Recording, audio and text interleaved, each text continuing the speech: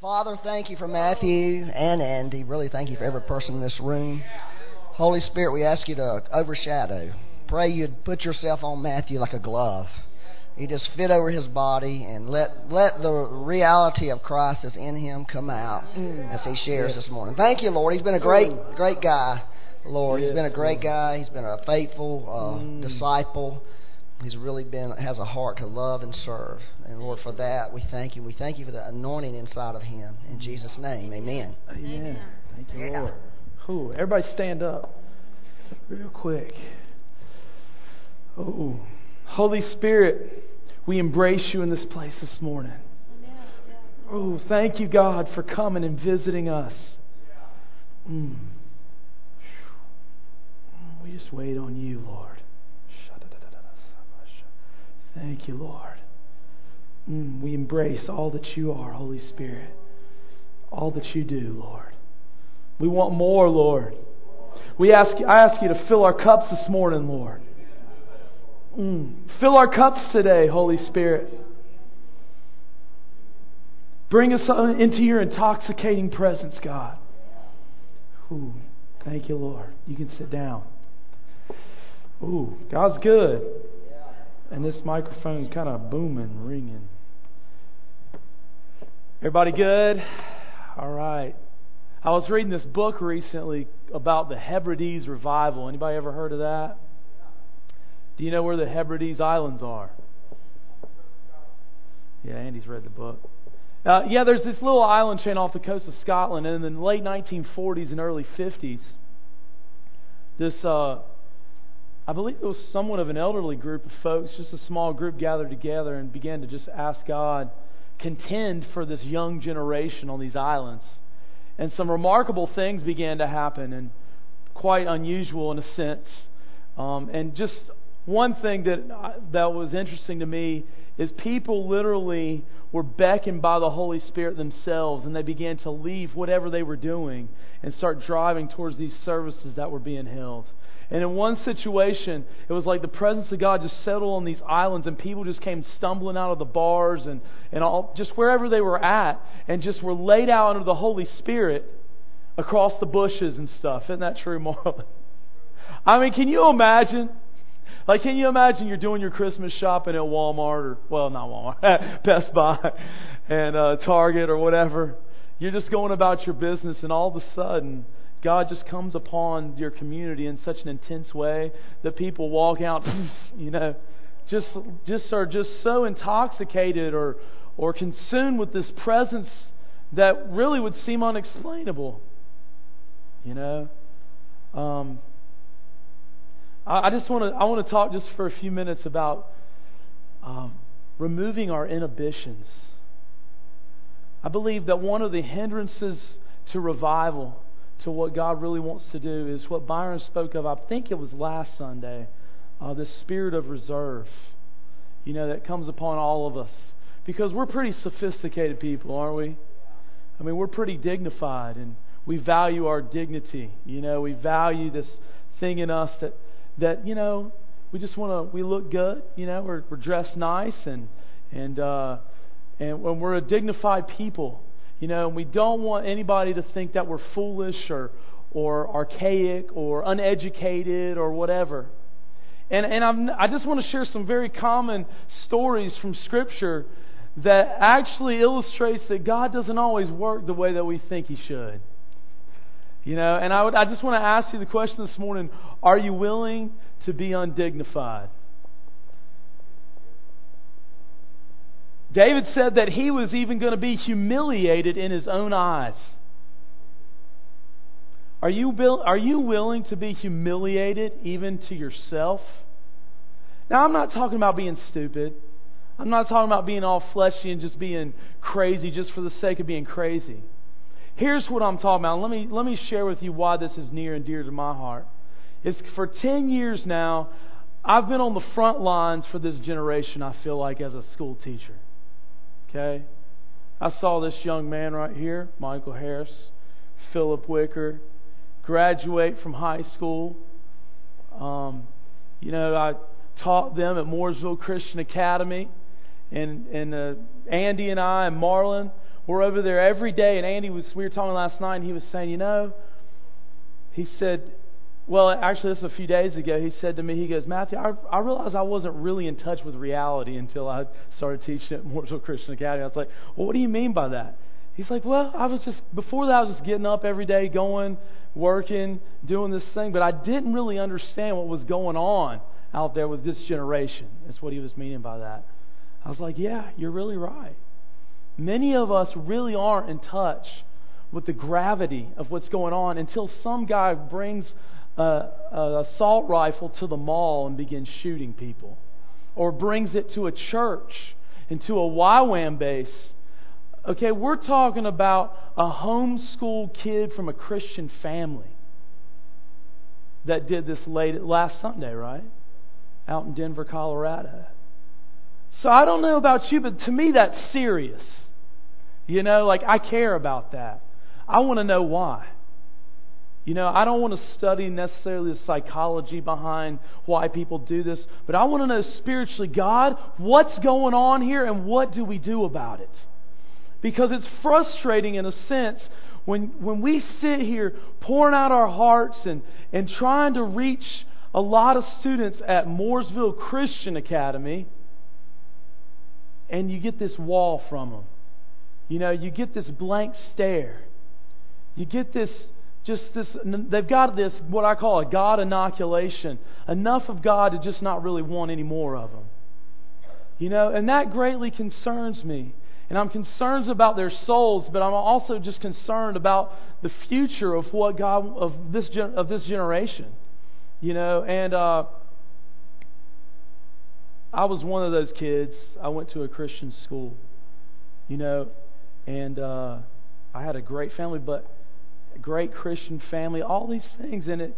So when I got my freedom off to college, I immediately embraced, because I hadn't really encountered the Lord for myself, I embraced a different kind of lifestyle and, got into smoking pot and doing all these things.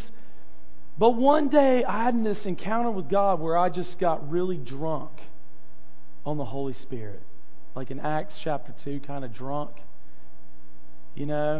To where all of a sudden this intoxication filled me, to where immediately any sort of addiction that I had opened myself up to was broken.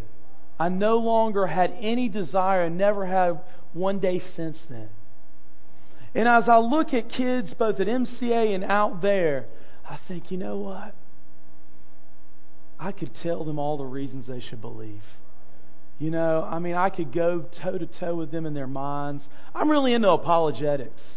I really love that stuff. I really believe in it.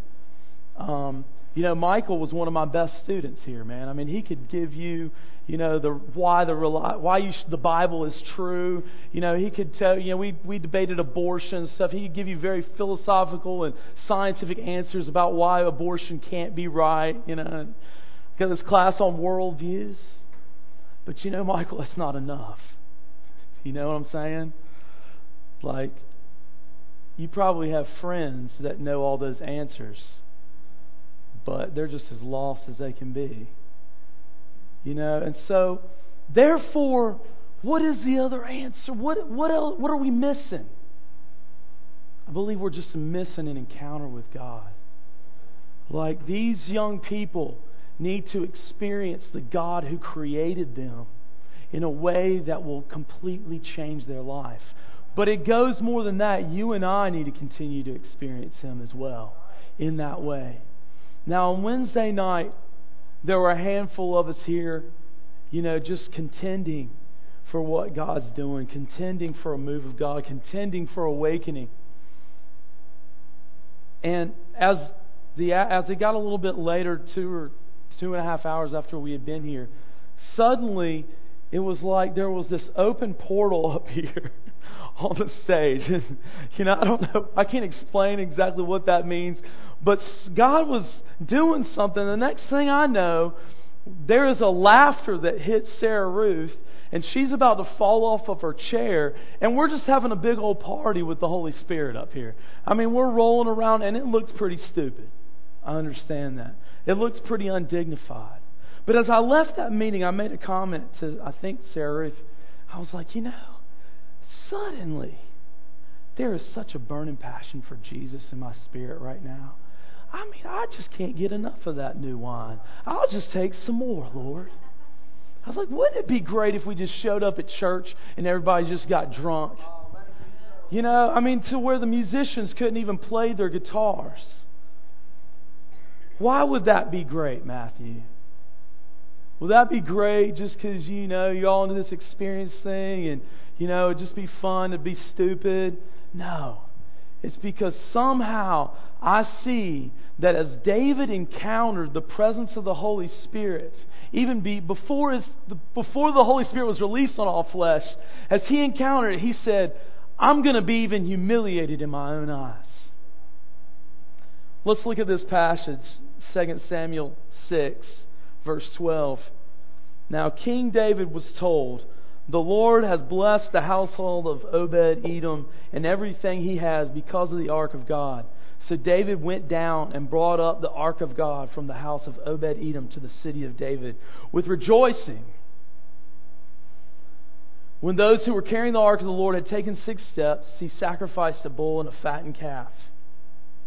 So, this ark that was made generations earlier for the presence of God was finally being returned. And David was so ecstatic, so beside himself. And in verse 14 it says, David, wearing a linen ephod, danced before the Lord with all his might, while he and the entire house of Israel brought up the ark of the Lord with the shouts and the sounds of trumpets. As the ark of the Lord was entering the city of David, Michal, daughter of Saul, watched from a window, who happened, as you know, or if you don't, happen to be David's wife. And when she saw King David leaping and dancing before the Lord, she despised him in her heart. They brought the ark of the Lord and set it in its place inside the tent that David had pitched for it. And David sacrificed burnt offerings and fellowship offerings before the Lord.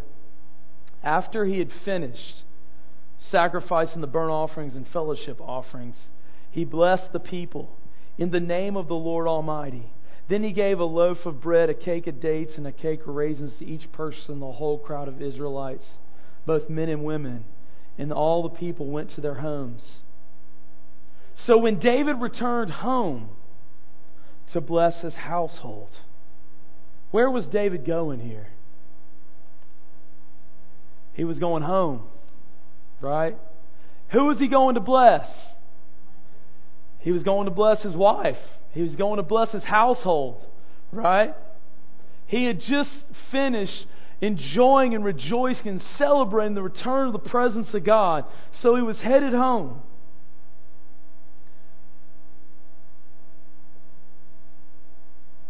So Michal, daughter of Saul, came out to meet him and said, how the king of Israel has distinguished himself today, disrobing in the sight of the slave girls of his servants as any vulgar fellow would. Exclamation point. She was pretty upset. He had a mad wife on his hands. You idiot! What are you doing?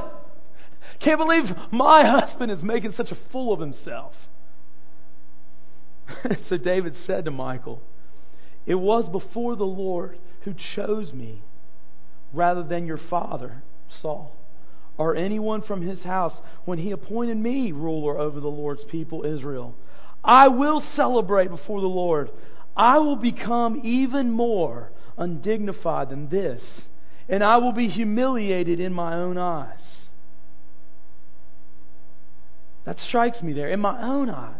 But by these slave girls you spoke of, I will be held in honor.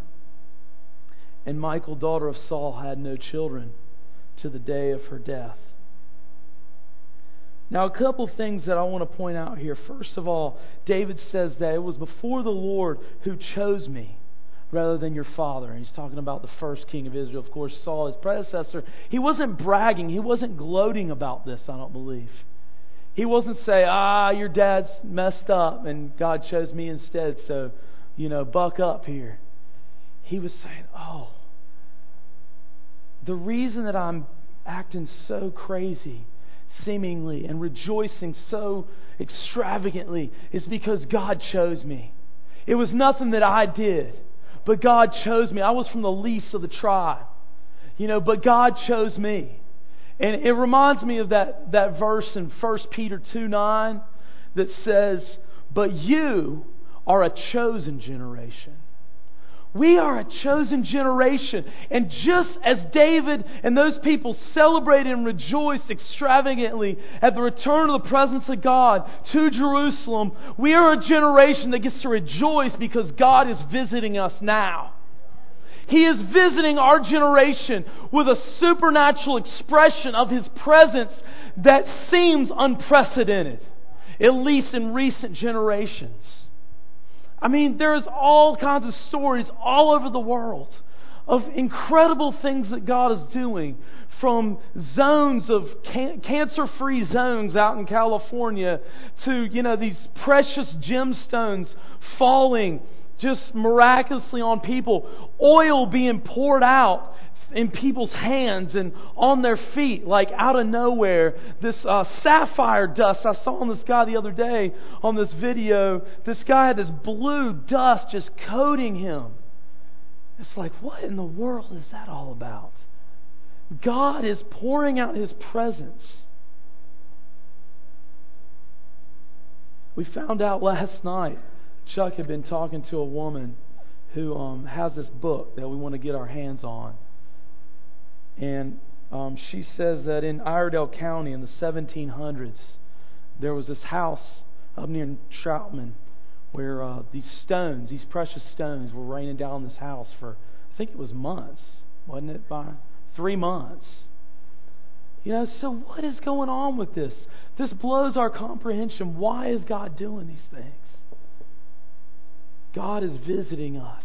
We can rejoice in that. We're a chosen generation, a royal priesthood, a holy nation, His own special people. That we may proclaim His praises to Him. Because we're called out of darkness into His marvelous light. You were once people. You were not a people, but are now the people of God, who had not obtained mercy, but now have obtained mercy. Does anybody know what it feels like to be in darkness? Does anybody remember what it feels like to step into light? That's who we are. That's who we are. And as Chuck was testifying this morning, that's what we have to give. That's what we have to pass on. And if that means being foolish, then I say, so be it. Like, let's not be foolish for foolishness' sake, but, the Bible says that the foolishness of God, confounds the wisdom of men. So God really wants to do a tremendous thing. Now, here's the other thing that I was reminded of. And for the sake of time, I'm not just going to summarize this. You remember when this woman who Jesus said had a lot of sin, she came to Jesus and she broke this expensive box of perfume, the alabaster box. And I was thinking about that. That's pretty messy. Don't you think? I mean, like if you were really there, like it's messy to break a box full of oil or perfume or whatever the substance was and to begin to wipe it all over this guy. Can you imagine how offensive that was? In fact, in one of those stories, one of the disciples, Judas, was upset. That religious spirit was rising up and saying, you know what, we could have sold this money and given it to the poor. I can't believe that you would do something like this.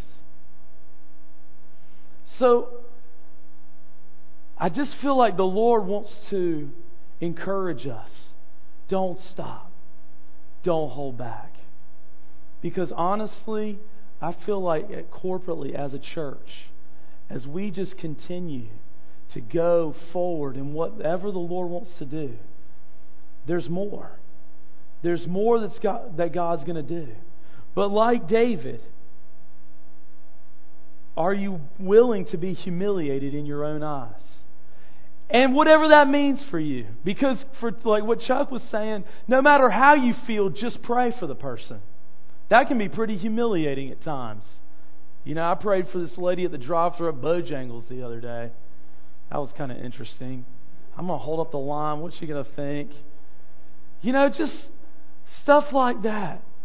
Like, and here's the other thing, is one of the inevitable things about church is people being self-conscious about what other people are going to think about them.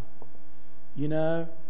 I mean, really, if I thought that I looked good up here doing my little dance thing, I really wouldn't do it.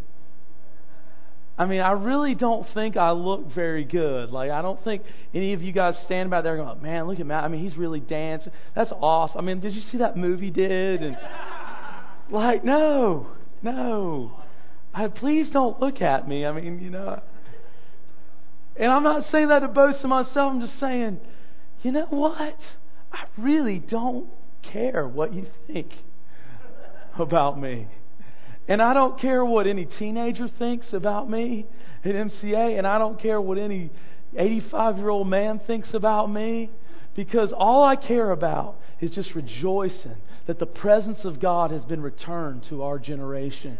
It's been returned to me. And man, I knew what it was like to be in darkness at 19. And then I knew what it was like to supernaturally come into light. And that is exciting. But you know, I believe David was a man after God's own heart. It means whatever is in your heart, let it out. However that expression is. Don't be limited by what anybody here thinks about you. What your family thinks about you. What your coworkers think about you. You know, ultimately, they're not the ones that are going to make any difference with this generation. So, amen. We're going to take communion. Amen. Wow.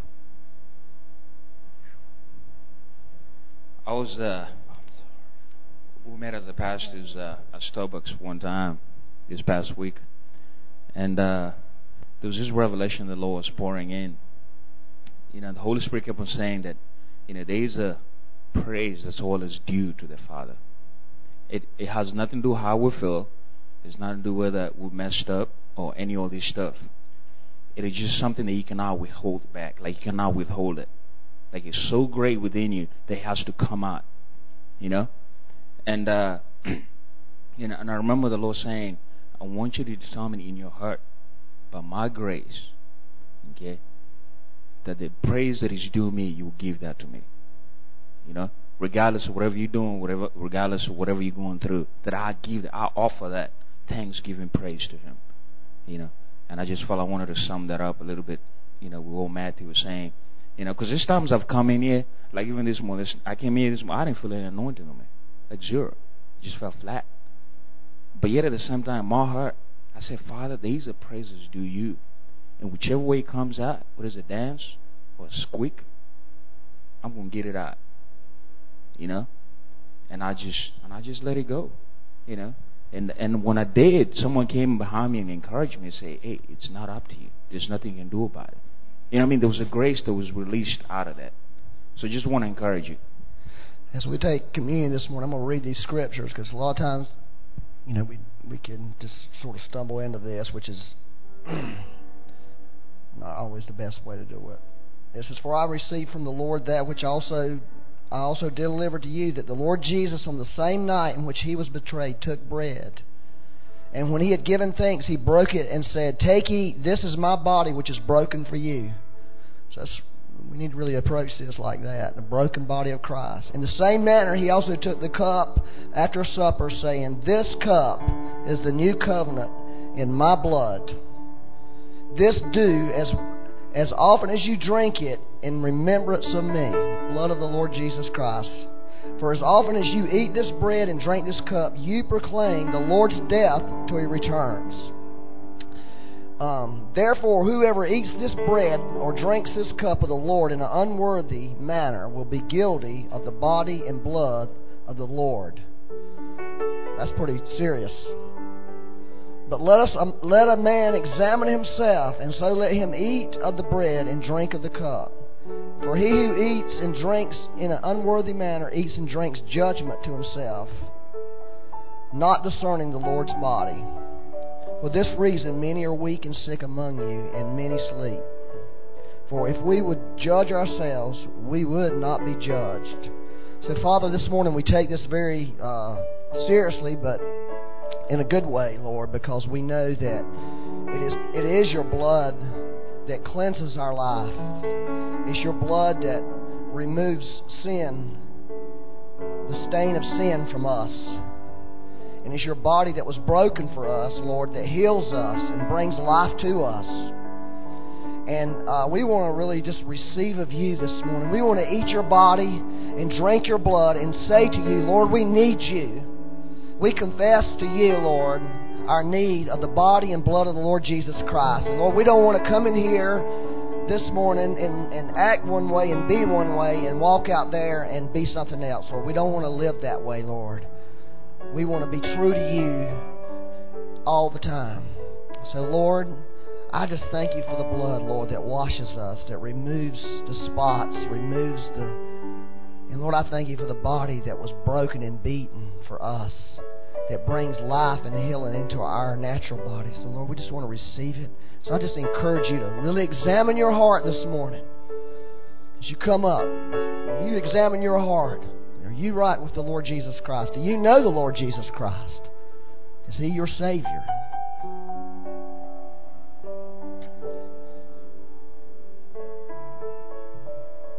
Thank you, Lord. As you feel so inclined, you can come and receive. But I really encourage you to examine yourself.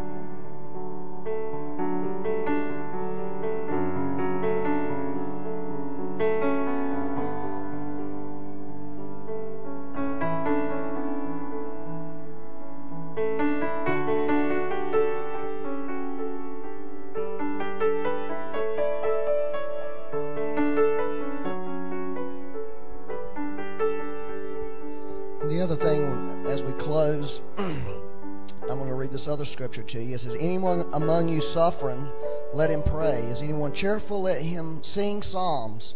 Is anyone among you sick? Let him call for the elders of the church and let them pray over him, anointing him with oil in the name of the Lord. And the prayer of faith will save the sick, and the Lord will raise him up. And if he has committed sins, he will be forgiven.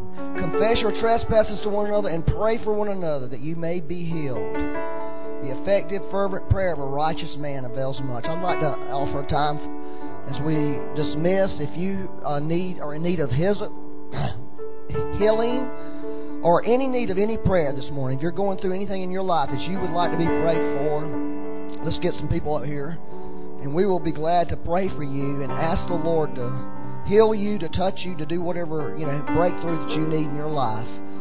Otherwise, you can be dismissed.